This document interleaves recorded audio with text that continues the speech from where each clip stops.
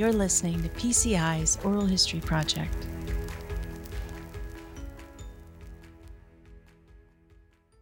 Welcome to today's episode of PCI's Oral History Podcast titled Foreign to Me. I'm Caitlin. For ages, we as humans have shared stories and memories with one another.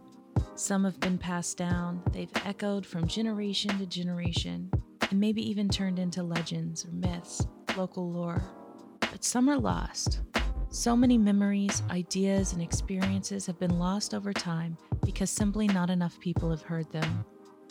PCI's Oral History Project aims to capture and preserve as many of these stories as possible. We've collected over 1 million stories so far, and our collection is growing every single day. Today's story is from Bruce, who attended the College of Staten Island in 1992. He tells us what it was like for him to attend college later in life.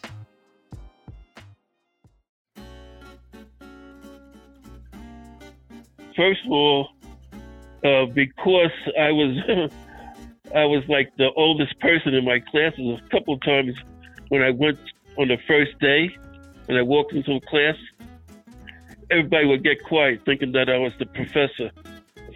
You would just get silent when I walked in until I went and sat down in the seat next to him. And then what happened was I went to Pratt. So I went there for like 2 years. So I had a lot of architectural training, plus I had on-the-job training at different architectural firms. And so I had a pretty good portfolio already. So when I went to College of Staten Island, all that stuff was like second nature to me. It was like nothing. So I did well with the architectural classes. But what happened was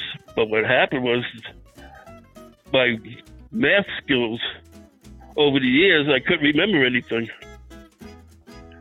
And so what happened was when I went to, I think it was algebra class or something like that, and I told the teacher I knew how to do it. And the head of the department, she handed me a test. And it was all foreign to me. So when she turned it back, I ran out of the room. Bruce may have been at a more mature age when he attended the school, but he's certainly still young at heart. At one point, Bruce, his wife, and all 3 of his sons were students at the same time. It's wonderful to see how it's never too late to pursue our goals in life, and it's especially never too late to have fun with them. PCI's Oral History Project is the only program in the world that collects and preserves stories just like that of Bruce and his late education. There are millions of untold stories lying dormant in the hearts and minds of people just like you, and our hope is to have a conversation with you very soon. Thank you for listening to the Oral History Project. This podcast was brought to you by Publishing Concepts, LP, all rights reserved. If you'd like to collect stories for your organization, contact us at publishingconcepts.com. We'd love to hear your stories.